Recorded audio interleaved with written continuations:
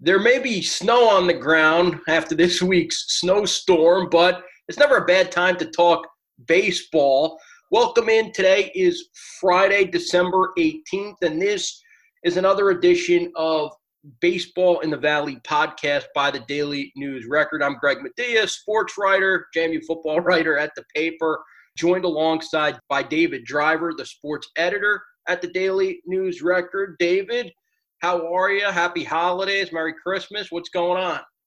Happy holidays to you. I know you'll probably be heading north at some point, so safe travels to you and yours. And yeah, it's great to see you, even though our listeners can't see each other. Maybe that's good that they can't see us, right? Right. Like my dad always tells me, you've got a face for radio, Greg. So we're doing the podcast via Zoom today, trying a little different because the audio may be a little cleaner than taping it over the phone. So we're trying that today. A lot to get into, though, with the baseball because, David, as you and I were just talking before we started recording, there's been a lot going on. Major League Baseball, minor league baseball, and beyond. There's been a lot of news this offseason ever since the World Series ended and the Dodgers were crowned champs. Yeah, you're exactly right. I mean, the winter meetings are wrapping up as we talk. They, of course, have been virtual. So that lessens probably the rumors and things to come out of it. You could make a case that as far as minor league baseball, this might be the biggest offseason in more than 100 years, and we'll get into that. So, yeah, there's certainly a lot of things going on both locally and nationally. Yeah, let's start with the minor league baseball. I think that makes a lot of sense because even though it may not appear in the AP story or it may not appear in the national story, it's going to impact baseball as we know it locally, especially in the summer because of just how far the impact reaches. Minor league baseball, if you haven't heard, I'm sure you have. If you're listening to this podcast, you probably have because that means you're a diehard baseball fan. But minor league baseball is going from 160 affiliated teams down to 120, which means there are a lot of teams and a lot of leagues left standing, left kind of holding the water, figuring out what's next. And Major League Baseball has stepped in and made a commitment to some of those towns and cities that had minor league teams that are no longer affiliated to keep their teams and their little stadiums relevant even after they lose their major league affiliate. So it's kind of interesting. And I think let's get to the local part first before we start talking about what's going on with the Nats and the O's affiliate and some of the other stuff there. The Appalachian League, which isn't too far from here, is going to be turned into a summer wood bat league. And then Major League Baseball is also going to have a new Major League Baseball draft league, which is kind of interesting, kind of intriguing because it's going to take the best prospects that are eligible for the draft, college players, high school players, and have them play in the summer too, leading into the Major League draft and then after if they aren't drafted. So those towns and cities are also pretty geographically located to where we are. If you think about Trenton, New Jersey, there's a team in West Virginia in Morgantown, the Black Bears. Frederick is going to be part of that as well. And if you just look at it on the surface, you've got a couple of different areas, the Appalachian League and this MLB Draft League, that are north and south, really, of the Valley Baseball League, which has been a college wood bat summer league for years and years and decades. So it is going to impact the Valley Baseball League, David. And even though you may not think it will, it's going to. Yeah, it definitely will. And you did a great story a few days ago on this. You have a good grasp of what's going on. Yeah, I think are you going to find enough players to fill out rosters? Yes, but there is going to be a glut. Like you said, some of the top prospects, the Valley League has lost a lot of top prospects over the years to the Cape Cod League anyway. Other leagues have come up the last few years. So it just seems like there's going to be a glut. I mean, it's great that some of these towns will still have a team, but, a wooden bat league that plays 30 nights a week is a big difference from, say, a minor league affiliate that plays, 60 or more. So, I know you talked to some of the folks in the Valley League about where these players are going to come from, right? I mean, will the Harrisonburg Turks get some of the best players in the country? It's going to be tough now, right? That's what Bob Weiss said. I thought that was kind of the most important quote in the whole story is He goes, I'll have no problem getting players, but will I get the premier ball players I'm used to getting? And you think about the players that have come through Harrisonburg and the Valley League, David. I mean, you're talking Mo Vaughn, Juan Pierre, really good major league players. Eric Kratz, Emilio Pagan more recently is with the Padres this year. So fans in the Valley have gotten to see future big leaguers come through Harrisonburg. And, of course, all up and down the Valley League, too. I mean, I know, David, you could run through a list of players who have gone through Stanton or Winchester or wherever that have produced major league players. And now that's the question. Will the league still get the premier top-notch future draft picks? Even Kyle McCann, a former Georgia Tech catcher, was a fourth-round pick of the Oakland A's a couple of years ago. He went through Harrisonburg. So it's that kind of wondering, that intrigue of getting people to the ballpark to see those future draft picks. Is that still going to happen? And I think that's a fair question. The really diehard fan will say, hey, 3 years ago, I saw such and such with the Turks, and now he's at AAA or the majors. But I think for a lot of people, that one night at the ballpark, maybe it's not so important who the players are. It's just that they're able to take their kids to go out and see baseball. I mean, the same is true in the minor leagues. If you go to Frederick and see a single A player, yeah, you'll probably remember in 3 or 4 years if he's at Baltimore. But for that average night, just seeing good baseball, if you have kids and family, it's just nice to get out, right? Yeah, and Bruce Alger, the commissioner of the league, and I give him a lot of credit. They're looking to bounce back strong after not playing this past summer because of the coronavirus. I give him a lot of credit. He goes, this year there are going to be more players than ever because of the cycle. The MLB draft this past June was shortened from down to 4 rounds, 5 rounds? It went from 40 to 5. 40 to 5, that's right. 40 rounds to 5 rounds this past June.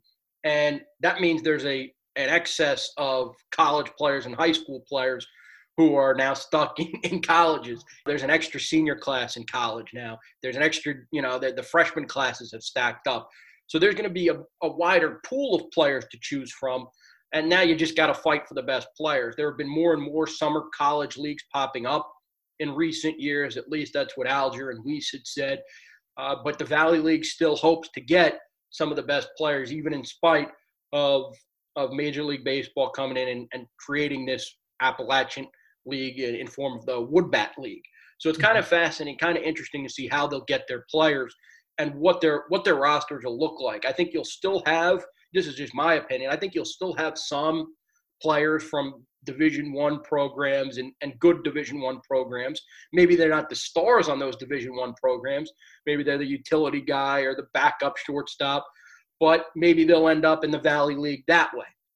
Maybe you'll see some more Division II and Division III players in the Valley League because some of the Division I talent is going elsewhere. So I think that's really, really a fascinating part of all this.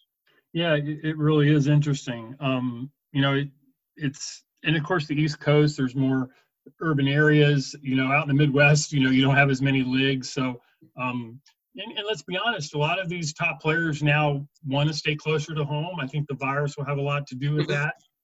Back in the day, people would head to Alaska, some of the, from the lower 48. So that's not going to happen probably as much. So, yeah, it's going to be an interesting dynamic. I certainly trust what Bob Weiss and Mr. Alger have to say. They've been doing this a long time. They know the landscape. And so they're probably right on with what's going to happen. Yeah, I think so.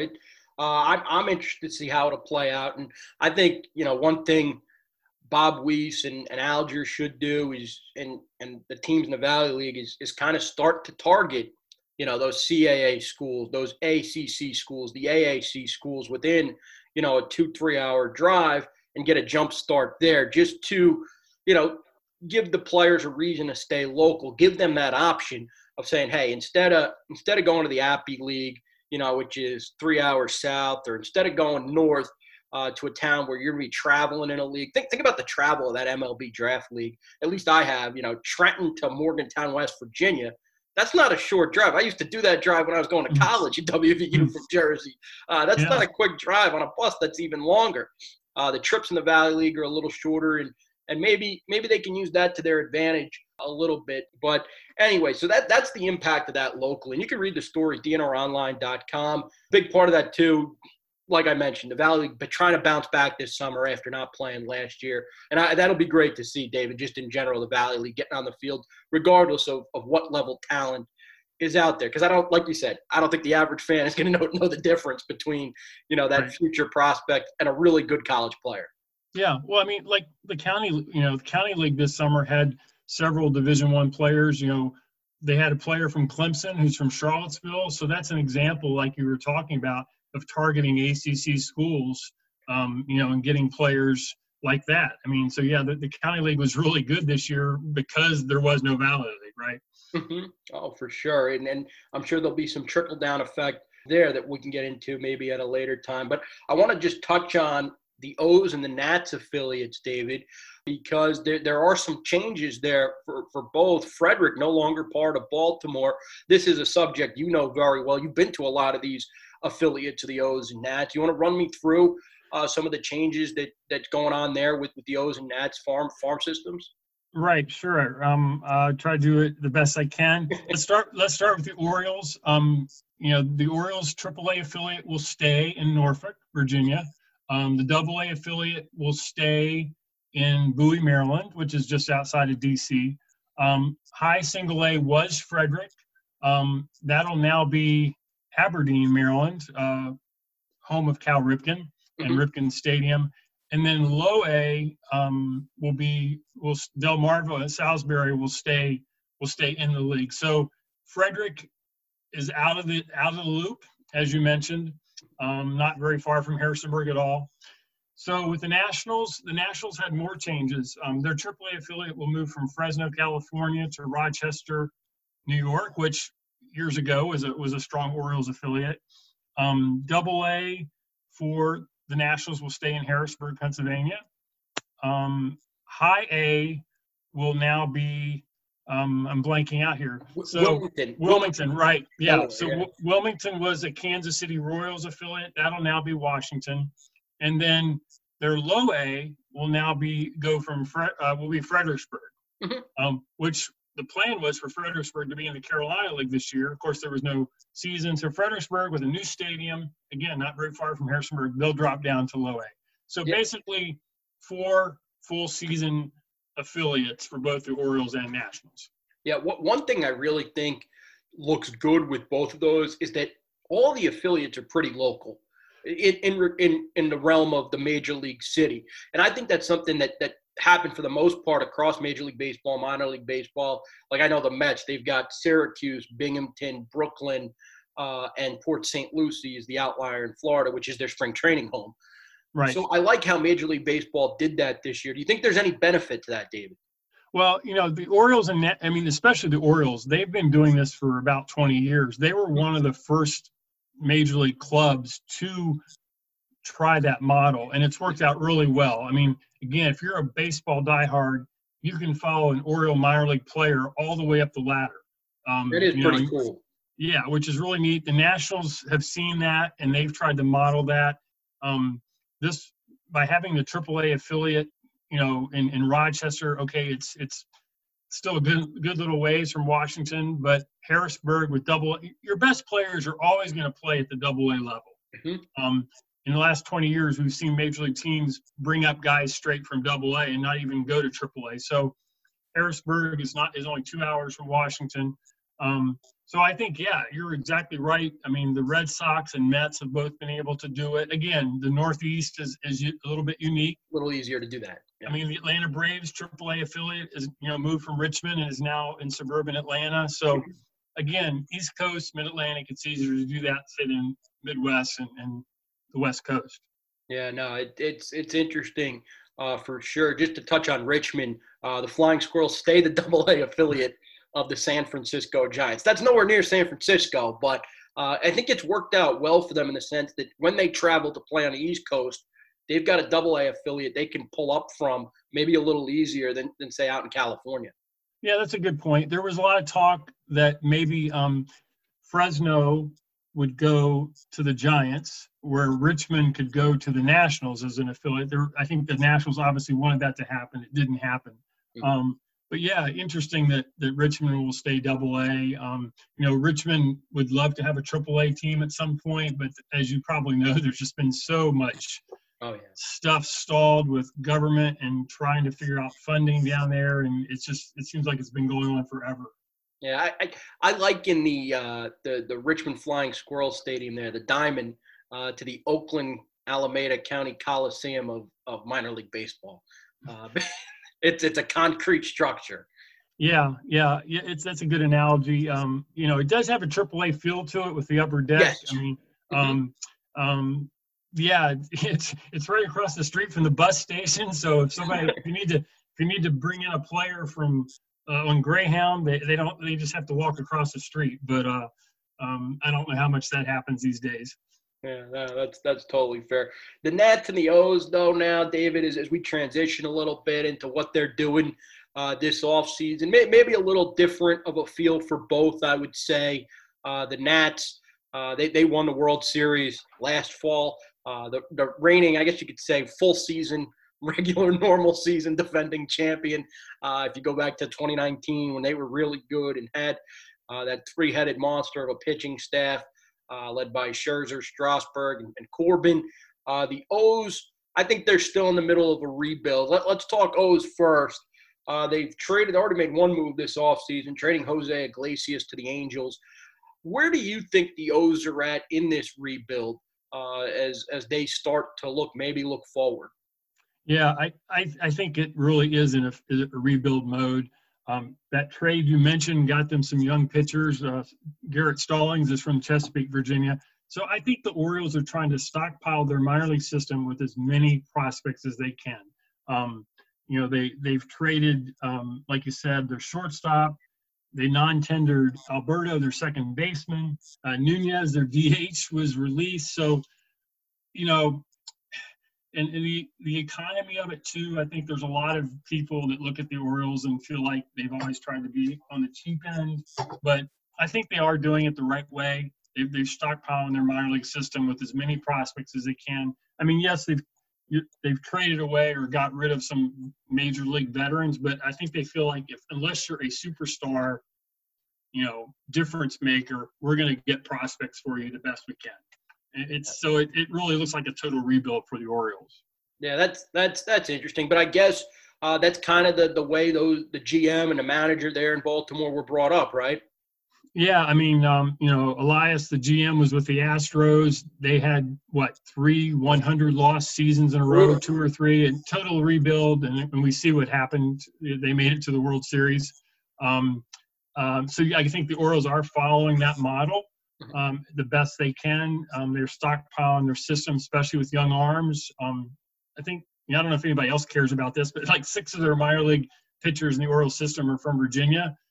We have, and some of them are high-end draft picks. So yeah, that's the way the Orioles are going. Yeah, Brennan Hanafy, the former TA pitcher, he's in the Orioles system. Shelton Perkins, former standout JMU reliever, in the Orioles system. So interesting to see where they're at right now. One feel-good story with the O's, looks like Trey Mancini could be back, right? Yeah, there's been a lot on social media about him the last week or two. He's posted some results from his treatment that he's had. I think he's been in the D.C. area for that. So they're expecting him back. Just really, great player on the field, which is the most important thing, right? But a huge clubhouse presence, really well-respected, well-liked by his teammates, media. So, yeah, I think everybody's pulling for this guy. Yeah, I think so. I think that's a great story that the O's should definitely be promoting once opening day rolls around if he's healthy and good to go. I know you listened in on Dave Martinez this week, the national skipper, via Zoom. What's the status with the Nats right now? Where are they at in their offseason plans? And do you think they're in the market for big-time players? Yeah, well, one of my colleagues was on DC radio this past week, and she was asked, if the national spending, is it going to be low, medium, or high this offseason? She went pretty much medium. I would say medium to low, to be honest. It's hard to criticize what they've done in the past with the big contracts with Strasburg and Zimmerman. And we've talked about this before, but I wonder without just how much motivation ownership has now that they've won a World Series. They won. I mean, yeah. They've won a World Series. The Lerner family has been around a long time. The big news right now this week is Max Scherzer going into the last year of his contract. Right. So there's stuff online about, do you re-sign him to, extend him, or do you trade him and get prospects? I don't think they're going to trade him. You don't want to be the GM that traded a future Hall of Famer. But so I think they'll go out and get a couple bats. I don't think they're going to make a big splash. I don't think they're going to get any of these high-end free agents. I would be shocked if they did. Yeah, the NL East is so intriguing because you have a lot of teams that are capable of winning right now. The Marlins made the playoffs. Don't forget that, right? The Marlins have a lot of young pitching. The Phillies, maybe they pull back the reins a little bit with the spending under Dombrowski. Then you got the Mets, who, with the new owner, Steve Cohen, look like they're going to be big-time spenders and play big-market baseball. The Braves have won the division the last 2 years.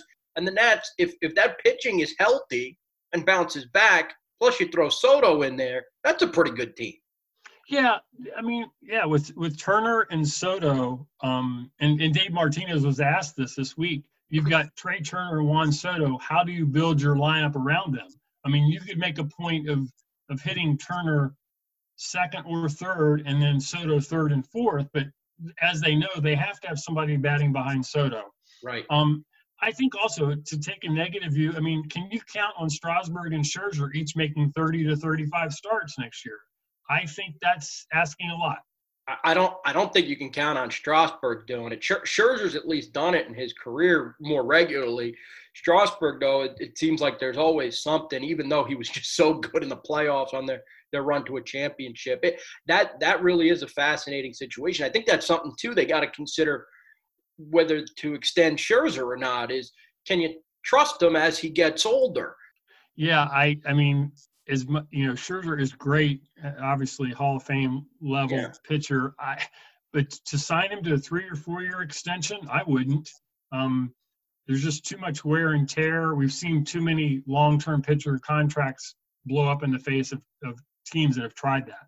So I know you don't think they'll spend big money. So that probably rules out Real Muto as a catching option for them, Bauer as a pitching option. I don't think they need the pitching anyway right this second. And then Springer is the other big free agent out there. Probably rules them out for all those guys, right?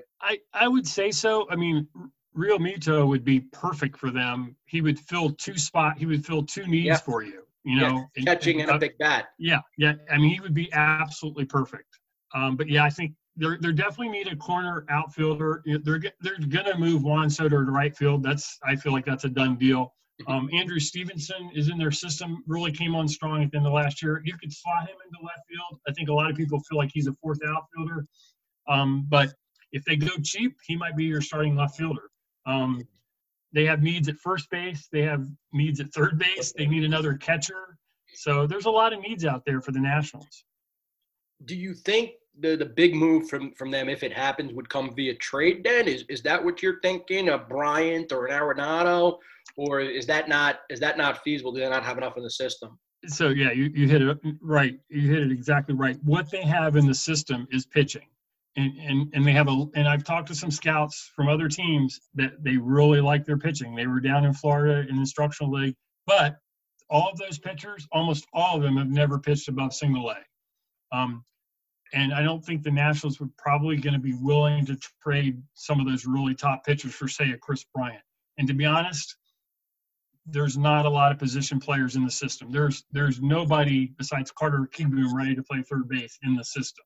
Wow. There are some good catchers in the system that could be a number 2 behind Gomes. First base, I can't even think of a first baseman in the system that could play first base at the major league level next year. So, great young pitching. I just don't know if they're willing to trade some of those potential frontline starters for, say, a major league ready guy. Fair enough. Well, before we transition into something else, let me get your free agent predictions for Springer, Bauer, and Real Muto. I'll put you on the spot. This is a big time baseball podcast. We got to get you. We got to put you on the spot a little bit. Yeah, you really did, because I only follow the Orioles and Nationals. You do a better job of following the rest of the majors. Um, Real Muto, boy, well, that would be out. That'd be crazy to say he'd stay with the Phillies, right? But who The Mets knows? are out. The Mets are Yeah, out. They already yeah, signed James McCann. yeah. So I might say he's going to stay. I'll say this. I'll say he's going to stay in the National League East. I'm going to say either the Phillies or the Nationals. Okay. Um, so yeah, and Springer. Hmm, that's an interesting one. I don't know the needs of a lot of teams for their outfield.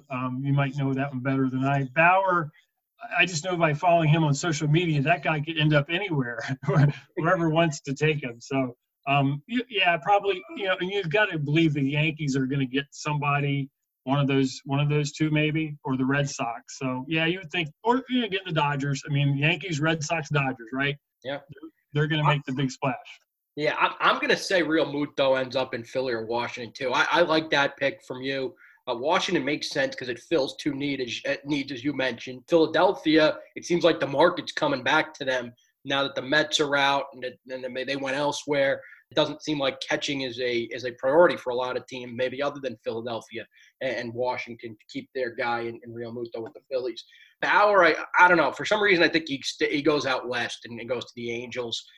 They need pitching desperately. That's just my take. You have Mike Trout, maybe the greatest player of, this generation, along with Anthony Rendon, the former National. At some point, you got to get somebody to pitch, right? So Right. maybe Yeah, Artie yeah. Moreno spends the money on some pitching. And then I look at Springer. Let's hope he goes to the New York Mets. I want George Springer in center field as a Met fan. That's a gut prediction more than a brain prediction. But that's what I'll do. I'll go Springer to the Mets, Bauer to the Angels, and then Real Muto either stays in Philly or goes to Washington. That's pretty good. That sounds good to me. All right, fair enough. One other real interesting storyline just this past week that from the offseason, the Indians no longer going to be called the Cleveland Indians, and I'm sure that's hard. I mean, this is what they've been called for more than a century, David. Yeah, really interesting. Been following it on Twitter. A lot of fans want to see them be called the Spiders, which is what I think that was their name in 1890, something like that. My wife asked me, does anybody else have the nickname Spiders? Well, we know that the University of Richmond has the Spiders. I don't know of any other pro or college team that has the Spiders, but so that would be interesting. A lot of people want to see them be called the Cleveland Rocks. It makes a lot of sense. I think if you're looking for young demographics, that would make a lot of sense. You also have to think about what works for a mascot, right? So yes, the Spider is kind of a creepy, intimidating mascot. Rocks, I don't know what you can have a big rock, right? So big guitar. Yeah, well, right, yeah. So those are probably the most. It's interesting to me though that they're going to stick with the Indians for 2021. They could have made this announcement and already had a name in place, but that doesn't get the fans involved, right? Right. I think that's what both the former Washington Redskins and the Cleveland Indians should have done. I think it's weird. Unless the Washington football team is going to keep that name long term, I think it's a little strange that you're going with an interim name for 1 year. And then Cleveland, in this case, if you're going to change the name, then just change it, right? I mean, that to me would make the most sense. If you're not going to change the name, then that's fine, keep it. But if you are going to change it, have something ready to go. Or it's probably better that they don't go with an interim name if they're going to pick a different mascot soon. But for this season, you probably should have just waited then until you had a nickname ready to go. With Washington football, I heard a lot. I listened a lot about rebranding, and if when you talk about rebranding, the experts say it's a long process. To me, in our generation with social media, a year to me seems like forever, right? No doubt. I'm with you. I'm with you. I still catch myself calling them the Redskins. That's just out of habit. Just like I call the Los Angeles Chargers the San Diego Chargers still from time to time. But I think it'd be a pretty easy adjustment if you had a new nickname. It might be easier if you had a brand new nickname than calling them something else. So interesting story nonetheless, and it'll be fascinating to see what they end up being called. the Cleveland baseball team. We'll see. Then you have a really, really good story, and I liked your column this morning a lot on the Negro Leagues finally getting their just due as it comes to Major League Baseball. No longer a secondary organization. Major League Baseball is putting them on par with itself, which I think is really fascinating. David, there are some ties to Virginia and the Valley that I just kind of wanted to give you the platform to speak about since you wrote about it so eloquently today. Well, thanks. I wanted to spend more time on it than I did. I've gotten some good feedback already this morning. Some people would love to know of some who were some of the best black players from the Harrisonburg era going way back. I haven't been able to do a lot of research on that, but I do have some really good resources. I have one friend from the Washington area who wrote a book about the Negro Leagues a couple years ago. I use a resource that came out in the 90s. It's probably the best resource that we have for Negro League baseball. And as I mentioned in the column, there was a native of Winchester called Spotswood Poles. Again, he was born a long time ago. He was born in the 1880s. But he was a really, really good player. I knew about him before Wednesday. Okay. He's buried at Arlington National Cemetery. I went there in the 90s to see his grave because he was also in the military. He was in World War I.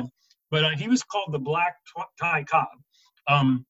He's listed at 5'7". He was a switch hitter. Really fast. I'm sure he hit leadoff. Played from like 1906 to 1923. Had a long career. Long career, yeah. Again, records back then, whether they were Major League or Negro Leagues, you sometimes wondered how accurate they were. But he hit over 400 a couple times. So again, I don't know much about his youth in Winchester. There's not much about him. There were some players from Richmond, Roanoke that played in the Negro League. So this book has that information. So it was really interesting that it came down this week. It's instilled a lot of conversation among historians, and it was an interesting announcement. Yeah, no, it's I think it's really important, and I know that the Negro League Museum, just from watching Major League Baseball Network and hearing about it on MLB Radio, they do a lot of really good work to preserve the history of the Negro League. I think Bob Kendrick is the gentleman who runs the Negro League Museum. Yeah, I've been to Kansas City. I'm kicking myself for not stopping in to see it a couple years ago. I've been close by where it is. I would highly recommend it if you're in Kansas City. Most major league teams, when they're in Kansas City to play the Royals, they'll take their team to go to the museum and see it. The Nationals have done that. The Orioles have done that. A little closer to home, there is a Negro Leagues museum in Baltimore County, Maryland. Wow. At a library there. It's not huge, but there is something there. In terms of Virginia, the Shenandoah Valley, I'm not aware of anything in particular, but hopefully this decision this week will make people more interested in the Negro Leagues. And unfortunately, some of these people are passing away. So it's important to preserve that history now, right? Oh, for sure, undoubtedly. And I remember, too, even growing up, going to my family, we had the Sunday plan at Shea Stadium. So we'd go to the Met games, home games every Sunday. And once a year, they would do, a tribute to the Negro Leagues, typically around Jackie Robinson Day. And the Mets would wear a Negro League uniform, whether I think it was whether the Newark team or one of the New York teams. I don't think the Black Yankees, but one of the other New York teams. They would wear the uniforms. I always thought it was a really neat tribute. So it's interesting that baseball, is doing that this week and very fascinating for sure. Yeah. But last thing, I don't want to forget because we do have some local, real local news in terms of JMU and some of the local high schools. David, James Madison announced its recruiting class, the baseball team under Coach Marlon Eichenberry. And a couple of local standouts, David. Bright Suitors from Broadway, an outfielder, and Ryan Cook, a pitcher from Fort Defiance. Right. And Ryan's father, Derek, went to Stanton High, pitched for JMU back in the 90s, and then had a nice minor league career. I think Marlon is probably pretty happy with this class. several from Virginia, several from Maryland. Couple from West Virginia, yeah. Twins from West Virginia. And if you saw Kurt Dudley's tweet this week, he knows the history of JMU baseball. This will be the second set of twins to play baseball at JMU. How about that? Yeah. And one of the players they got from Baltimore is a pitcher, and he played in high school for Larry Seitz, who played for the Orioles and, of course, is from Stanton and from EMU. So a lot of really good local connections with the class, but probably more importantly for the Dukes, it looks like a really solid class as well. And Greg, I'm sure you can speak to that better than I can. Yeah, I think so. And they've done a really good job recruiting the past couple of years under Eikenberry and the pitching coach, Jimmy Jackson. They've found some players that were maybe under-recruited or had some bigger offers. I think to Chase DeLauder's story, the outfielder, pitcher, two-way standout, he was offered by West Virginia, Big 12 school, Pittsburgh, an ACC school, but JMU offered him the opportunity to pitch and play the outfield and hit. And he chose that over schools that just wanted him to do one or the other. So I think they've done some really good job of identifying players that may have opportunities at bigger schools, but maybe a greater opportunity at JMU, if that makes some sense. And they've also done really well locally. Justin Showalter, he put together an outstanding season. They've hit some of the Catholic schools up in the Northern Virginia area. I think it's Paul IV. They've hit pretty hard and done a really nice job at. So the JMU, they've upgraded the talent level in that program, I would say. Yeah, no, you're right. The Catholic League in DC has some really good players. St. John's is in DC. They've sent several pitchers to Virginia. So yeah, I think it sounds like a really good recruiting class. And DeLauder, I mean, they really struck gold with this guy. I mean, you and I have both talked to people, and everybody just raving about this guy. In the summer he had in the county league. Yeah, and I know he's going to play in the Cape this summer, is what I've heard. And I think that's a done deal already. So I think I can say that on the air. It's not these people who are listening 40 minutes in, they get a special treat. Well, if he's not, then they should hear this and make sure that he is, right? Right. Well, no, yeah. I'm pretty sure that's a done deal. Yeah. But DeLauder, just an outstanding get for them. And I since I know some of the folks at West Virginia, I had, some fellow media members reach out, and they're like, how the heck did the Mountaineers not get this kid? So pretty fascinating that his name's kind of resonating around the state of West Virginia while he's starring at JMU. Well, and you mentioned West Virginia, and we can just touch on this to end. I mean, Cody, our prep writer, has done a great job. I mean, Cody is saying there's a boatload of Division I baseball players in the Shenandoah Valley right now. There are. And not all of them are juniors and seniors. And one is going to West Virginia, Yeah. So, yeah, it's a really good era for baseball in the Valley. Yeah, I think it's Branson Hensley that's going to West Virginia. And then another young kid out of Bridgewater, I think Micah Matthews? That's correct, who's headed to South Carolina. Yeah, Plus you got the kids that are going to JMU, another 4 players going to UVA.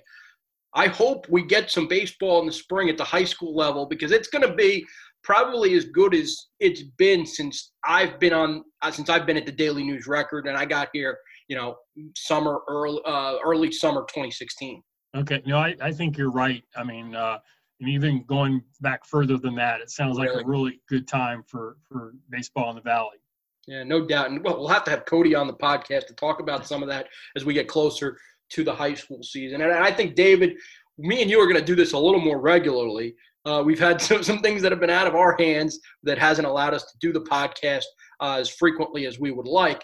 But we're going to try to talk baseball pretty regularly, and especially once we get into the season, or spring training at least.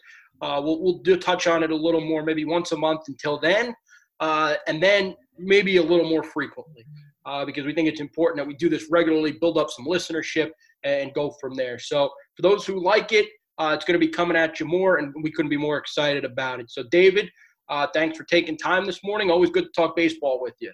Same here, Greg. Thanks for doing this, and safe travels over the holidays. Sounds good, David. Merry Christmas.